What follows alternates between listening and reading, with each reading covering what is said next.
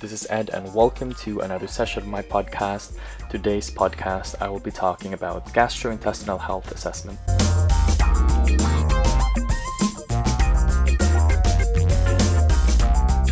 So, the main reason why I am going to do a podcast about gastrointestinal health assessment is because previously, when I was making TikTok videos, like short videos about diseases, some people actually find it useful. And it was just really TikTok videos about diseases, it was just really running for 30 seconds or less. And the key thing about that is to really concise all the concepts about the disease. And I used layman's terms so that people will be able to understand, even if they are not in health related professions. And I think some people actually find this very, very useful, especially when it's diseases and they're not also health related. It's just really some sort of an eye opener for them, but at the same time, it's like useful information that they can find associated with something else. Maybe they know somebody who has that disease, and it just helps them understand. So yes, Nurse Talks has a TikTok account, and if you want to follow Nurse Talks, just type Nurse Talks IG. That's the username, Nurse Talks IG without any space, and you should be able to find the TikTok account from there. I'll be posting TikTok videos, but it will be really about short and concise lessons about diseases, about health, about nursing, and it's just really to make it in a very fun way, but at the same time make people aware about certain concepts in healthcare. So yeah, back in gastrointestinal health. So today's podcast, yeah, I'm going to mention TikTok, but today's podcast will be about gastrointestinal health assessment, and the succeeding podcasts will be about diseases related to the gastrointestinal tract.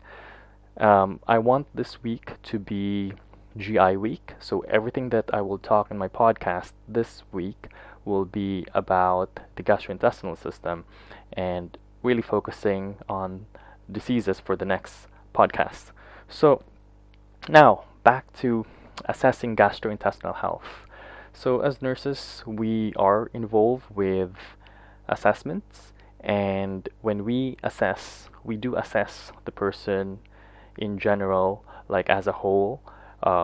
We use frameworks. It's either the head to toe assessment, but there are also types of assessment wherein we can be very, very specific to one area. And this also depends on the problem that the patient is presenting. So when they come to the A&E or in the ER, usually they come with a chief complaint, and they may complain of certain symptoms or something that they feel like pain, for example.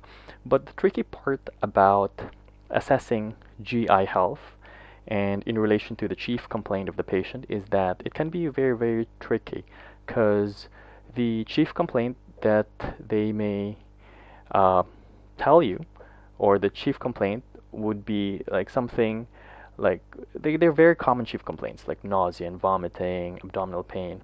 And one thing about these kinds of symptoms is that it's very, very associated to so many problems. So it's a common problem that is being heard in A&Es and as well as in emergency rooms, but at the same time there's so many problems that can be associated to it.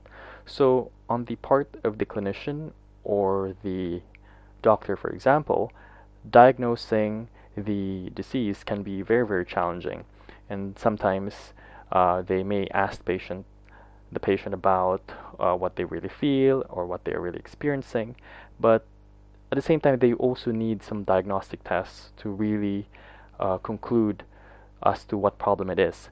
And another challenging part for clinicians is that even though that they have collected all the information from patient's interview and as well as from their physical assessment and as well as from the diagnostic test, there can still be cases wherein patient still appears normal, but they still really feel the symptoms like abdominal pain, bloating, gas pain. So that can still really happen in the clinical area.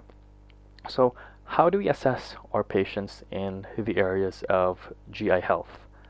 I try not to sound like I'm giving a lecture in this podcast, but I think, forgive me if it will be, because it's just really hard. There will be some things that I will really have to say, but I think it's going to be in a very lecture format. I want this to sound like a conversation, like in a podcast, but I think I find it hard to really avoid giving a lecture. So yeah, back to assessing GI health. First thing is always an interview with the patient. So we always ask the patient about what they are experiencing, so what their problems are.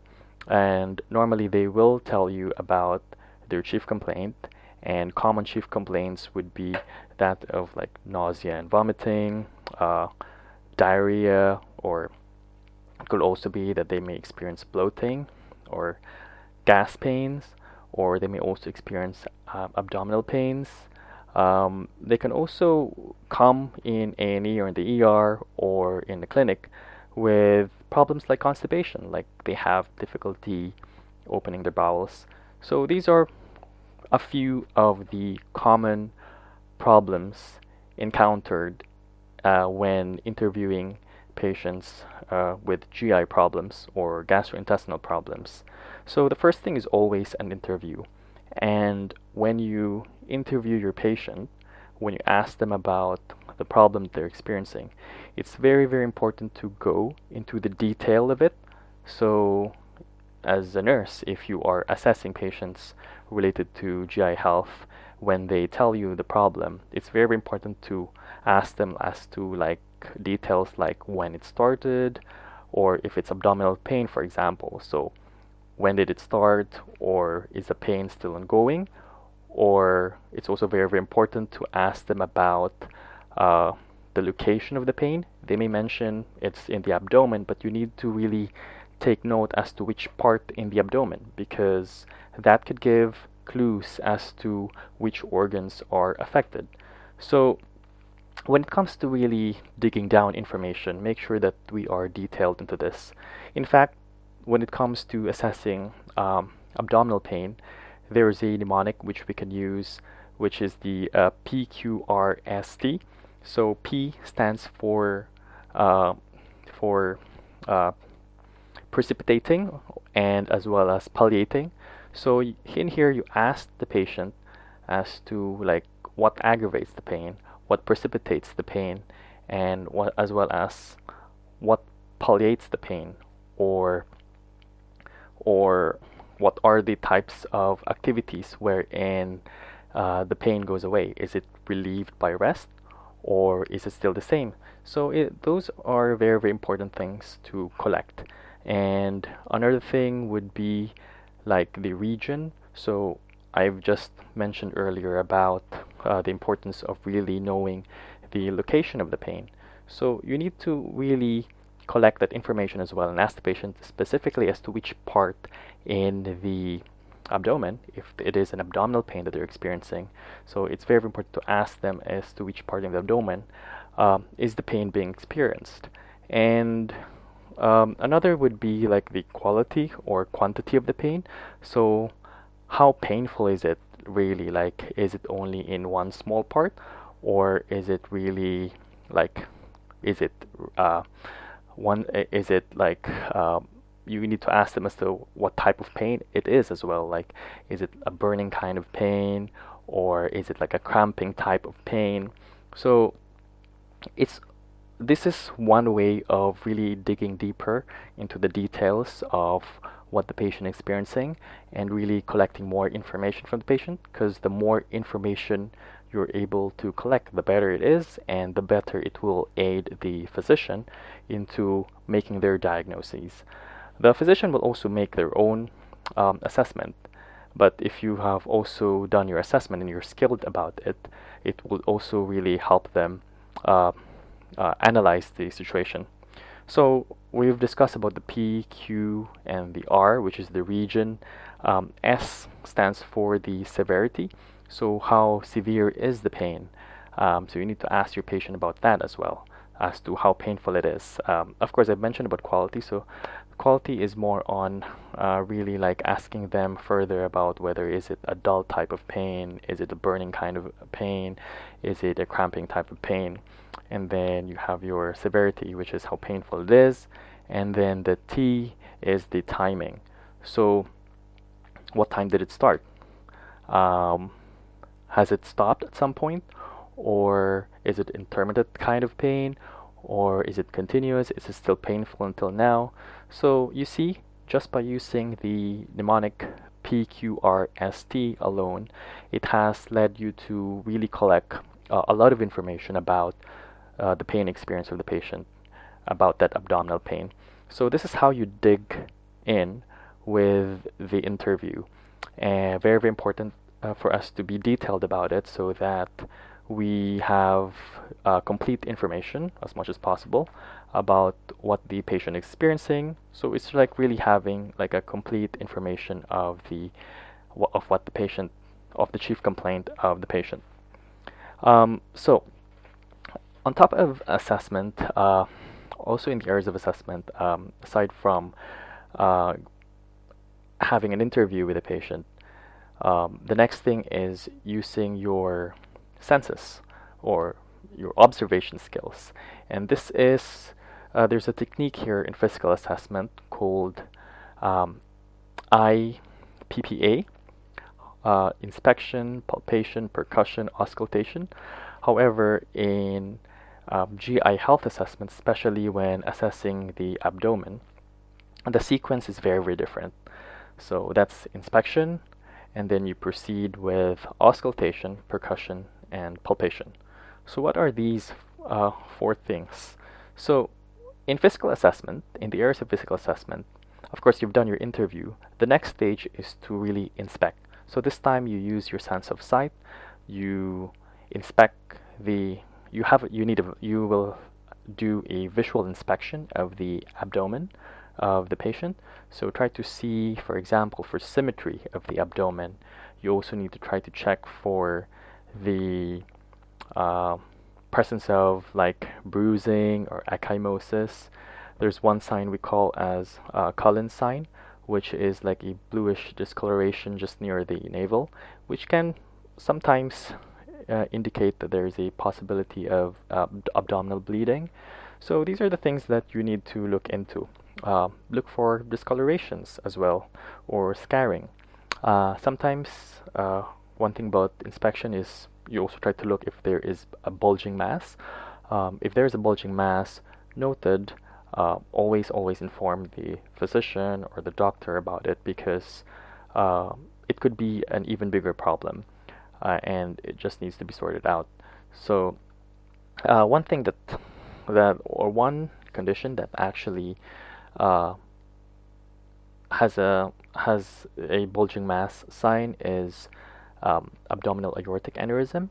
Though we don't want this to really happen to the patient, but if there is a bulging mass, always inform the physician, because when it comes to abdominal aortic aneurysm, if it is an abdominal aortic aneurysm, it will be a medical emergency as well as a surgical emergency, even if the patient is asymptomatic, because normally they will be asymptomatic if there is no rupture, but once there's a rupture, or if it was really AAA or abdominal aortic aneurysm, and if there is a rupture, it's going to be a medical and surgical emergency. So next in line on the techniques in physical assessment that you apply in gastrointestinal health assessment is you have the auscultation. So with auscultation in here, you try to listen to the bowel sounds with the use of the stethoscope. So you usually use the diaphragm of the stethoscope for assessing bowel sounds. And when you assess bowel sounds, you assess each region in the abdomen. So there are ways on how you assess bowel sounds. So in terms of the regions, there is a technique wherein you divide the abdomen into 9 regions, or there's also a technique which is like a faster version wherein you divide the abdomen into 4 quadrants. It's like the right upper quadrant, then you have your right lower quadrant, then you have your left upper quadrant, left lower quadrant. So that's how you assess for the bowel sounds. You auscultate each area or each region in the abdomen if it was to be complete and proper. So normal bowel sounds should be around 5 to 15 sounds per minute.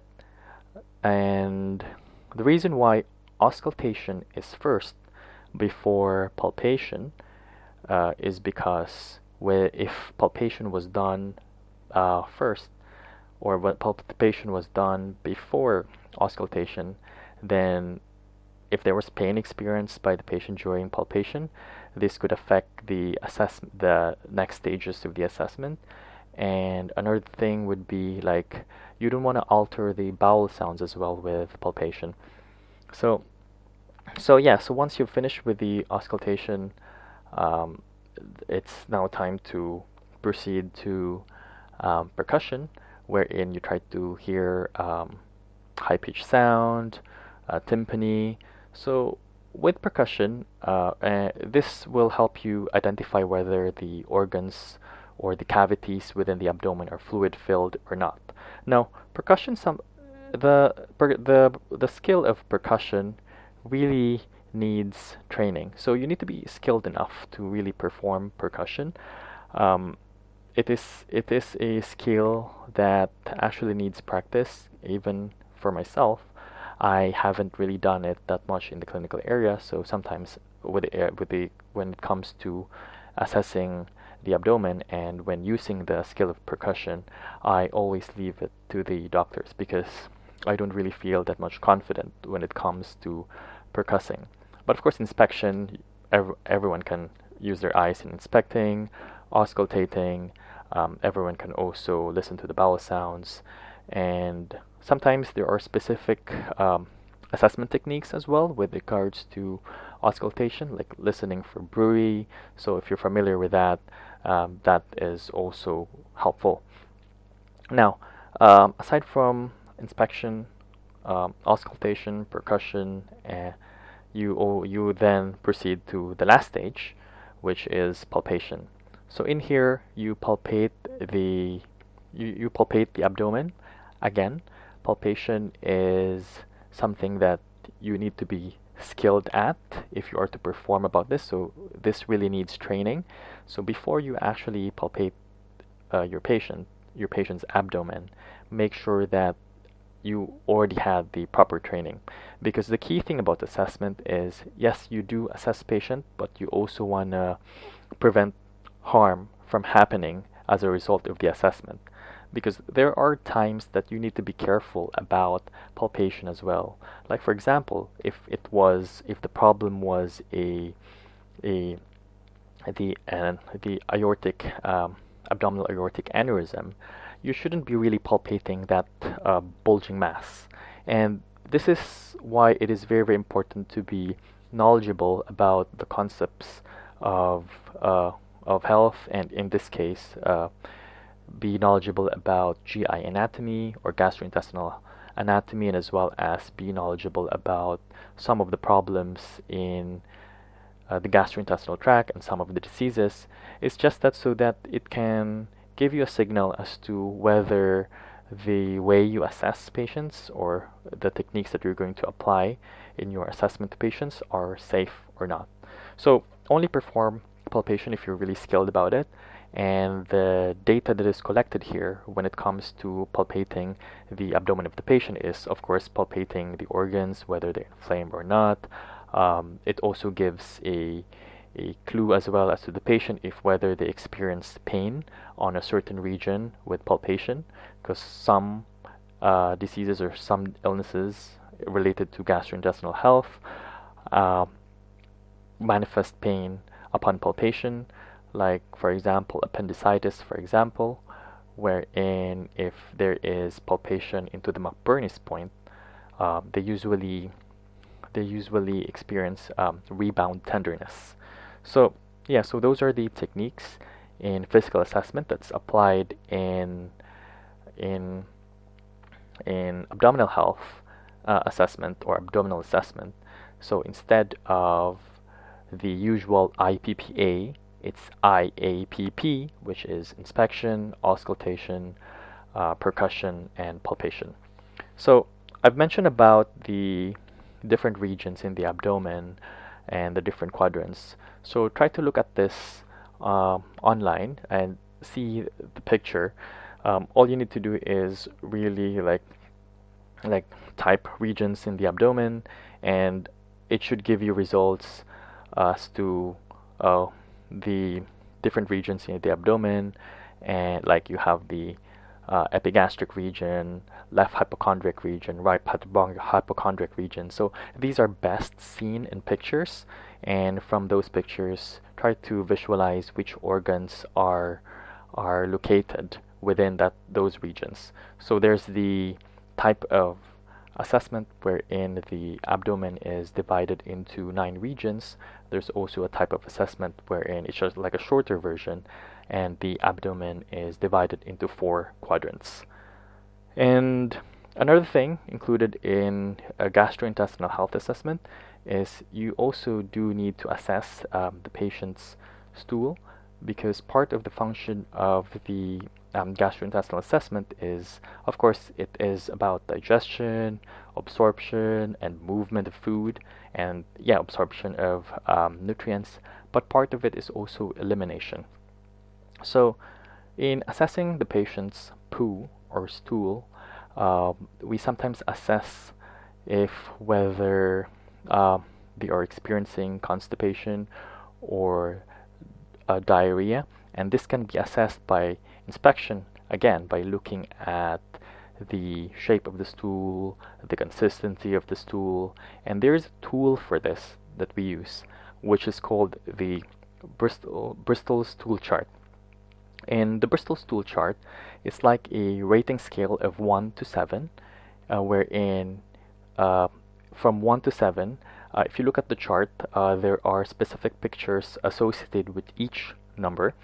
So 1, for example, they appear to be like small pellets, and then with 7, it's like a really watery type of stool. So with this Bristol stool chart, a score of 1 to 2 would mean constipation, or the patient is constipated, and a score of 3 and 4, that's the normal form of stool or normal appearance of stool, and then a score of 5 to 7. So 5 is like light diarrhea, and 7 is like severe diarrhea because it's really watery stool. But before you really confirm that there's diarrhea, you also need to also collect information as to how many times the patient goes to the toilet. So this refers to the frequency as well. So that is also an important information to collect. Another is that aside from the shape and the consistency of the stool, it's also very, very important to also take note of the color of the stool. Like, is it light or gray colored? Sometimes this can mean they have clinical significance. Like if it's light or gray colored, it could mean that there is a problem with the bile, and maybe it's not being if it's light colored stool, there could be like lack of bile, for example. And then if it's a brown stool, then usually that's normal. But if it's a brown stool with mucus, it could suggest like colitis or inflammation of the colon, or like Crohn's disease, for example. However, they're not always like immediate. Like you can't always say like if there's mucousy appearance in a brown stool, it immediately indicates colitis.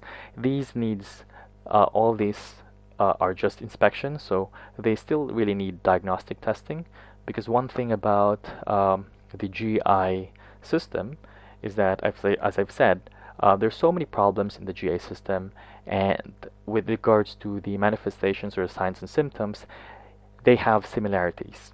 Like mucus present in stool, of course. Okay, we can see that, we can read that in colitis, but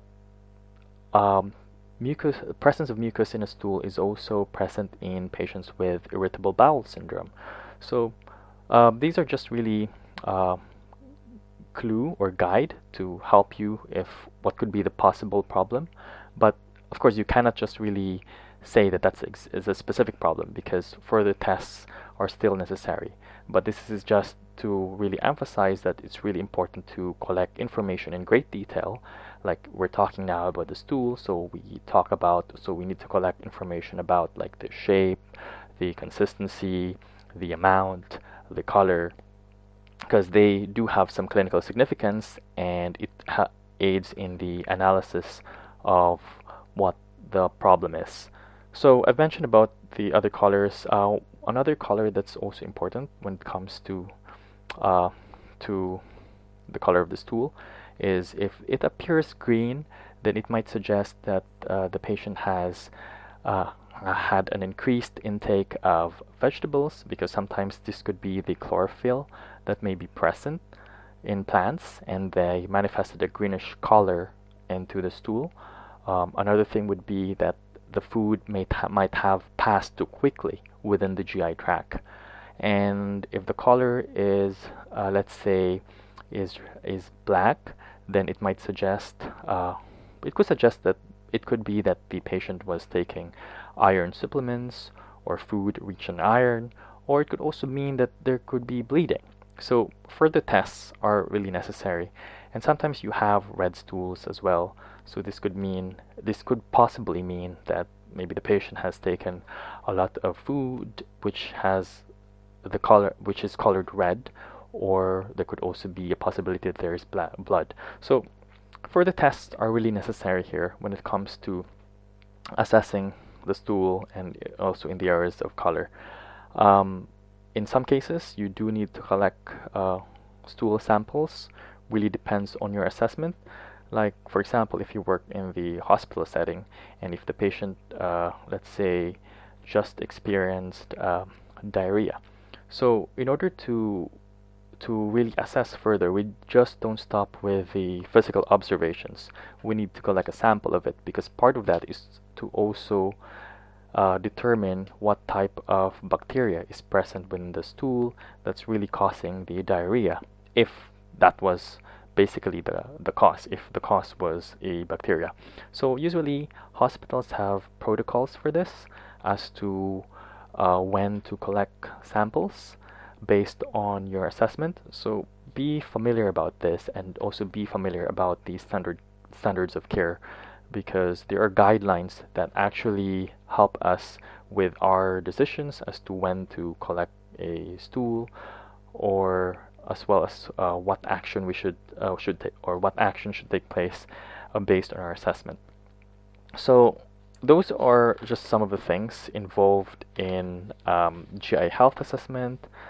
But the key thing is really looking at the patient as an individual as much as possible, because we do know that there are so many problems associated with the GI tract. There's so many diseases out there, and sometimes these chief complaints or problems that the patient may mention may be problems that are really quite common and might be problems that may occur in one disease, but it will also occur in another disease. So sometimes it's very, very challenging to really analyze the patient's problem, but we need to also accept that what they are experiencing is real and true, and at the same time we need to also look at them as an individual in which their problems are unique. So it's very, very important for us to really listen to what they are experiencing, and as well as in terms of our approach, we also need to have an individualistic approach so that we can be effective in our care of patients with gastrointestinal health problems. So there you have it. That's my podcast for today about gastrointestinal health assessment. If you found this podcast helpful, please give it a like, whether if you've listened it from Spotify or iTunes or whatever platform you found it, because I try to distribute this to different platforms. Share it with your colleagues if you found it helpful, and give my pages a like. Nurse Talks is also found in Facebook with usernames Nurse Talks IG, and as well as in Instagram, also again with username Nurse Talks IG. So that's without any space. And at the same time, I have a YouTube channel as well where I do post some of the podcasts on my YouTube channel, which is EdTV. So yeah, hope you'll have a nice day, and thank you very much.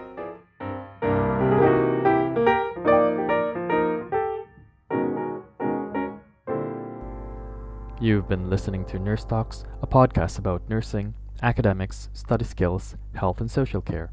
Don't forget to follow, subscribe to Nurse Talks on Spotify, YouTube, or Facebook. Thank you for listening.